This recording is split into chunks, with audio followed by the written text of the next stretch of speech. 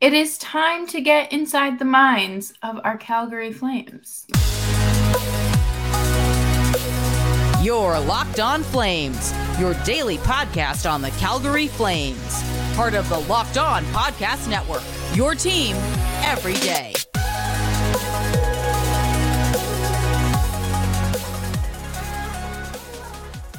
Well, hello everyone, and welcome to today's episode of Locked On Flames. As always, I'm your host, Jess Belmosto, joined by my partner in crime, Nick Zuraris. Nick, how are you? Like everybody else, I'm tired. I'm upset summer's about to be over. You know, all of the existential quandaries we face at the end of August. Yeah, of course. And today's episode is brought to you by Bird Dogs. Go to birddogs.com/LockedOnNHL or enter promo code LockedOnNHL for a free white tech hat with any order. You won't want to take your Bird Dogs off. We promise. Today, we are doing exactly what we said at the top of the show. We're going to take things from, or answer questions or ask questions from the perspective of certain players on the Flames roster. And this is just an interesting thing because I was thinking about this the other day. I was like, what would Elias Lindholm be asking right now? What would Jacob be thinking? Exactly. This is a useful thought exercise to kind of think from an outside perspective, think from a perspective other than your own, which is that's really the only shortfall we have as content people. Is we're generally giving you what we think, and generally we're doing that based on the evidence we have, the information we have, and there are limitations to that because when you're only thinking about it from a certain perspective, you're limiting yourself. And for some players, what motivates them, their priorities are different than what other people are. This is the conundrum all the time where anytime you see a player agree to an extension or go to a new place in free agency, it's, well, why would they want to go there? What about that is better than where they were? Or why would they take less money? Or why would they ask for more money? And it's really one of those things that there's no way to really know. And it's why this is a useful exercise because the Flames have a bazillion questions to ask. And we've been asking them a lot all summer. But I think for the purposes of this episode, it'll be very constructive to think about it from the perspective of a Jonathan Huberdeau, who's coming off the worst season of his career, or coming at it from the perspective of a Matt Coronado, who I want to make this team, and I really don't want it to be as miserable as it was last year. And part of that is me being here. So what can I do to make things better? So there's a whole lot to tackle this from. Yeah, absolutely. Where should we start? I feel like Huberdeau would be a fair option because he, had the most tumultuous season. Most challenging, yeah. I guess, the first thing I would ask is, am I the next captain? Or, where do I fit in with the leadership group? Because obviously he does hold a lot of respect in the locker room, and a lot of people have only ever said nice things about him. And he's someone that does work hard, has proven himself, and is going to need to bounce back. Yes, I wholeheartedly agree with you. The question of the captaincy will be a recurring one because there's probably 3 or 4 people. So after the course of this episode, we'll mention that are candidates for the captaincy.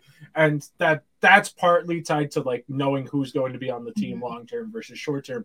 But it's a very valid question. And I think if you are going to make Huberdeau the captain, I think you do that in one of 2 instances. One, you definitely get your trades for your other guys. You trade Lindholm, you trade Hanifin, and Huberdeau is your captain. He's your most marketable, known player. He's your easiest to pitch as it's going to be lean here for a year or 2, but we've got Huberdeau to hold it down. He comes from an organization that has been through that lean period. Exactly. He knows what it's like to be on a team that's struggling, that's trying to find its identity, that's in that ascending part of the slope. That, I think, is the one avenue. And then the other avenue where you get Huberdeau as the captain is they roll the dice entirely. They go into the season without extensions for any of the long-term guys. They see how the season plays out, and they want to have a captain as part of the enticement of, hey, you don't want to go anywhere. I know there might be greener pastures out there where you think you might get a little bit more money or a better chance to win, but Huberto is our captain now. We've got a firm identity. We've got a coach who's constructive, who works with our leadership as opposed to being at odds with our leadership. And I think those are the two avenues in which Huberto ends up being the captain. That's a really good, several good points, really. I mean, I think this team, they have all talked about since for the last 4 months is them not having that established leadership group and no one to kind of be that middleman or go to bat for them in those really uncomfortable situations. And, I don't think it's going to be all, peaches and cream because that's not how things work. Yeah. But it's not going to be anything like last season in terms of the toxicity from the coach. Fingers crossed. Ryan Huska could have us all fooled. And someone does have to go to bat for these guys. Someone does have to kind of put their foot down, even with the players, and be like, cut the crap. We get it. You're 19, 20 years old. We get you want to go out and drink and have fun, but like show up to practice on time and not hungover. The one addendum I will make to that is you don't have to, just because you are a captain does not necessarily mean you are a good leader. There are plenty of teams that have guys who don't wear a letter on their jersey, but are effective leaders because they either lead by example or they're just so respected because the weight they command that everybody's like, well, yeah, he might wear the C, but we follow that guy. There are teams where that type of dynamic exists. I just wanted to throw that in there before we move. Yeah, absolutely. And the captain never has to be the best player on your team either. I feel like that can kind of get lost in there. And that's why, not really with the Flames, but with certain teams, it's like, well, this guy should be the captain because look at all of his points and look at all the accolades. And it's like, what else does he do? I think the addendum to that, the modification I will make to that is you have to be a solid, you have to be at least like the fourth or fifth best player on the team. Yes. Anything lower than that as your captain, I don't think it works because part of that issue is there are times where, it's an 82-game season. It's hard to go to work sometimes. There are days where I do not want to go in, and there are days where the captain is going to have to be able to make a play. It's not just saying words in the locker room. It's not just getting rah-rah. It's not organizing team dinners. Sometimes if you are a good team, you need your captain to go out there and make a hockey play, to score a goal, to facilitate a goal, to shut down a really good player on another team. And that's why you don't need to be the best player, but you should be one of the best players on a team when you're naming captain. And real quick, the question I would have if I were Huberto is, how are we going to unlock the offense that we know we have? Because that's the hockey question for the Flames. Because talent-wise, the Flames had plenty of talent last year. We said it all year that they were a really talented team that never really put it all together. So my question, if I'm Jonathan Huberto, somebody who had 100 points 2 years ago, is how do we get closer to that? I'm not saying we need to trade all of our defense for scoring, but we do need to be willing to concede something defensively for the sake of more offense, because you saw what happened last year when you tried to win every game 2-1 or 3-2. You're just making things too difficult. And in today's NHL, you need to be averaging that between 3.5 and 4 goals a game if you consistently want to be a playoff team. And I think that was part of the process of bringing in Huska as the coach is, how do we maximize these veterans who are already here? Guys like Calgary, who had a really good first half and then petered out as the season developed. So that's a question I have for Huberto, because I think it's tied to the captaincy question as well of, okay, if we're going to name Huberto the captain, how are we going to maximize him? How are we going to maximize Kadri? Of the people who are still here that are going to be here for the foreseeable future, how do we unlock the offense that we know is there underneath? Yeah, there's a reason why all these guys were acquired and, why they're so highly regarded. And it's time to kind of shake off the dust and dust off the cobwebs and get back to the attractiveness of these players. But coming up next, we are going to continue asking all these questions and tackling the offseason from a different point of view. But before we do that, I do want to take a quick minute here to tell you about Bird Dogs. Bird Dogs are fantastic. They are wonderful, wonderful shorts. They have some fantastic joggers as well. And they fit way better than regular shorts, and they're not made of restricting material. that just it doesn't move with you. Bird dogs move with you. And the best part is that they use anti-stink sweat wicking fabric that keeps you cool and dry all day long. So whether you're out on the golf course, you're out by the pool, or grilling, or hanging out, you're not going to stink. Well, at least from your shorts. But go to birddogs.com today /LockedOnNHL or birddogs.com/NHL and enter promo code LockedOnNHL for a free white tech hat with your order. That's birddogs.com /LockedOnNHL or promo code LockedOnNHL for a free white tech hat.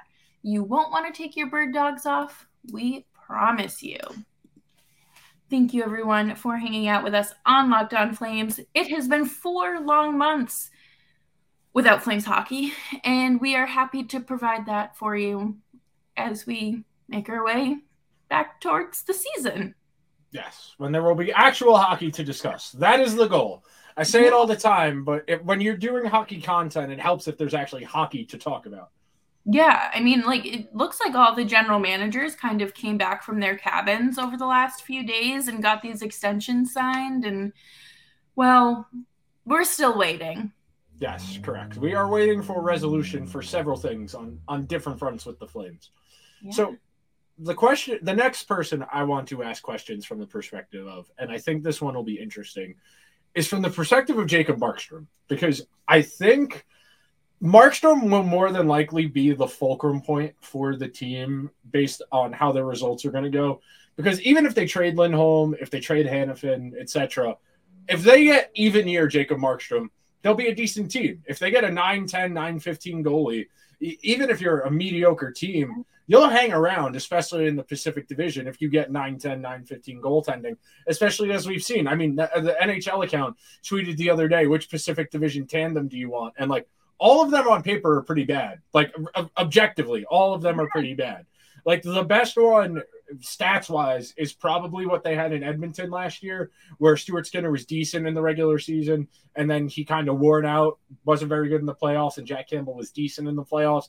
If you want to buy Aiden Hill as a long-term goalie, I don't know about that based on the fact he has, like 140 career starts at this point in his career, and really had only thrived during that brief playoff run where he was playing behind a team that was scoring a ton of goals at 5-on-5. So I think from the perspective of Markstrom, the question I have one is, what's the ideal split between me and Vladar? What do you think is the most success? What do you think is going to lead to the most team success? Number two, how long do you plan on carrying 2 goalies? Because Wolf is the lingering question. Yeah. 3, is it me or Vladar who's more likely to move so I can be prepared where if I have to go somewhere else, I can have my life together for that situation. Yeah. And then the last question of that is, what's the direction of the team? I'm still under contract for 2 more years. 3 more. I'm still under contract for 3 more years. Are we going to be competitive? Are we going to be going for it? Or are we just going to be trying to clean up our books and set up for what the next situation looks like? Because he is 33 years old. At the end of that contract, he'll be 36, going on 37, and he might be done at that point. There are not a lot of goalies who play into their late 30s, unless you're an all-time great and you're still playing at a high level. Markstrom has been very, roller coastery during his career. So those are my questions. What's the direction of the team? What's the ideal split? Is it me or Vladar who's more likely to get traded? Yeah, no, I didn't even think about them potentially moving Markstrom. I would have thought... I don't think it's doable, but just from his perspective, what can we do here? Am I a candidate to get bought out at the end of this upcoming season, going into next summer? Go ahead, sorry. No, it's okay. I feel like we don't know the Flames organization's going to do. We don't know. It's not like Brad Treliving, like, where he was all like, oh, yeah, like, I can make everyone happy and not make people happy. But we don't know. Could Markstrom get bought out if he does have another bad season? What if a team does come knocking? Yeah, and carrying 3 goalies is untenable long term. You can do it for a few weeks, but you cannot do that long term because you need to get your guys reps so they can get into rhythms. For the most part, goalies need consistent work to find their rhythms, and there are very few goalies who are going to be effective playing once a week And then if you throw them in there more than once a week, that changes the routine, because this isn't going to be a split. This isn't going to be an A and B type deal. No. Ideally, this is 55-27-ish, something in that respect, where Vladar is going to start once a week, twice every 2 weeks, that kind of ratio where it evens out to Markstrom's going to get 2/3 or so of the starts. Vladar is going to get the other third. Ideally, but you have Wolf, and if you have to split it even more, where, Markstrom's going to get 48 starts, Wolf's going to get 20, and Vladar's going to get 20. I just don't think that's a tenable situation for any of them. And it's unfair to all of them, frankly, because they're all at different points in their respective careers, where Vladar probably feels he can be a starter somewhere in the NHL. Maybe not on a good team, but he can be a starter somewhere. Markstrom has, his pride, and I'm still going to be here for 3 more years. I need to figure out what I'm going to do with the rest of my career. And then Dustin Wolf wants a shot. I mean, He's done pretty much all there is to do at the AHL level. Yeah, and I think that that's fair. In what capacity is he going to be used? I mean, I don't know if you listened to the clip of Tyler Toffoli saying that Daryl Sutter is basically doing psychological warfare on Jacob Markstrom. How are you going to ensure that you're not ripping away any confidence when you don't need to? I mean, you really don't need to rip away a player's confidence, but when are you going to put Vladar or Wolf in, whoever your backup is? What are the circumstances, and why would this player get a start against this team? Can we communicate? Do you think I'm not good against this team? Do I need to prove something to you against this team? What, or is it just because? Yeah, no, I completely and wholeheartedly agree with you. I know I remember reading during the course of this offseason, reading something about the fact that Sutter wouldn't tell guys if they were out of the lineup. He would just put the lineup on the dry erase board before, 10 minutes before they went out for warmups, and that's how guys found out if they were playing or not. Yeah. Which, again, you're not setting yourself up for success when you live in an environment where everybody's like, damn, I really got to go into work right now. Yeah, apparently a player found out that they were on waivers right before it happened, and there was nothing, and that's I don't know, that feels a little sucky, especially you're in the NHL, you deserve to be treated with some sort of respect and dignity, and if your coach doesn't respect you, why should you respect them? Yeah, it's a very fair, very, very fair way to think about it. And it's part of why things got so disastrous last season. Everybody was miserable. Everybody's been at a job where nobody likes going in, and the vibes are rancid. Everybody is just staring at the clock every 2 minutes. Oh my God, is this meeting ever going to end? We don't need to do a morning huddle. This is, Applebee's. We don't need to huddle. We don't need a huddle. I understand what the specials on the menu are. I've been waiting tables a while. I understand how to do this. We don't need a huddle. We're not going into the field. We're not EMTs. We're not the police. Battle. Yeah. Oh my God. Yeah, no, that's really the perfect way to put it. And especially at some points in the season where there was no turning it around. Nope. There was no reason to be the gang's all here. No, just go out on the ice, do the 60 minutes, go home. Get home as soon as you can. As fast as you can. If you don't even want to eat after this game, you want to go home, that's fine. I understand. I wouldn't want to stick around either. A lot of quiet quitting. Yeah, I mean, hey, if there's a place to do it, it was definitely Calgary last season. They might have revolutionized quiet quitting. And coming up next, we are going to wrap up the show with some more questions and, what on earth could these players be thinking? Thank you, everyone, for tuning into Locked On Flames as we carry you through the final weeks before the NHL returns in some capacity. Who do you have next? This one, I think, is probably the most straightforward. It's Elias Lindholm, and it's why should I stay? It's very straightforward. What is the pitch here? Same thing we said before in regards to Huberdeau, and same thing in regards to Markstrom. What is the direction of the team? Are we Yeah. honestly trying to win a Stanley Cup? Are we just trying to be competitive? Or are we going to see are we going to try and play this by ear and do what we did for the previous 10 years of Brad Treliving's tenure, where year to year we're trying our best just to get in, and then whatever happens, happens? Because I think that's probably why this is taking this long. Because from all we know, the Flames have made a fair offer. They have made a reasonable contract offer. And if Lindholm felt confident in the direction of the team, he would probably take it. So Yeah. if I'm Lindholm, what's the direction of the team? What types of extra things am I going to get if I stay here? Because like we talked about in respect to Markstrom, this is somebody who is 28. So this will probably be his last big contract. Yep. Maybe he gets one last short-term thing at 35, 36 years old after this one. But more than likely, this is it in terms of big paydays. So what's it look like for after my career? Can you set me up with a coaching job, a scouting job, put me on the path to something in the front office? Are you guys going to set me up where I can do stuff back in Sweden if I want to do that after my career? There are a lot of those types of little things that you don't really think about. Like I'm reading a book right now about steroids in baseball in the early 2000s, and one of the things that the Giants promised Barry Bonds as part of his free agency was you get first class flight all the time, even if it's to and from team stuff. So like obviously the team flies on charter flights, but when you're coming to and from team stuff, first class, you get your own room. Whereas, most athletes, they get a roommate when they're on the road. You get your own room. Those types of little things where that might cause problems for everybody else on the team, where it's like, hey, why does Elias get his own room? Why doesn't he have a roommate? That kind of thing. For somebody like him, maybe it's, can my family come to more stuff? Can we push for stuff like that? If there are any causes he's particularly passionate about that he wants to further in the community, those are the types of things I would be curious about and think of. If I'm the Flames, how do I entice him where? Because very clearly there's something holding this up, because they've made a reasonable offer. And if it were as easy as like, hey, we want this much more money, or we want these perks, these accommodations, I feel like the Flames would be able to do that.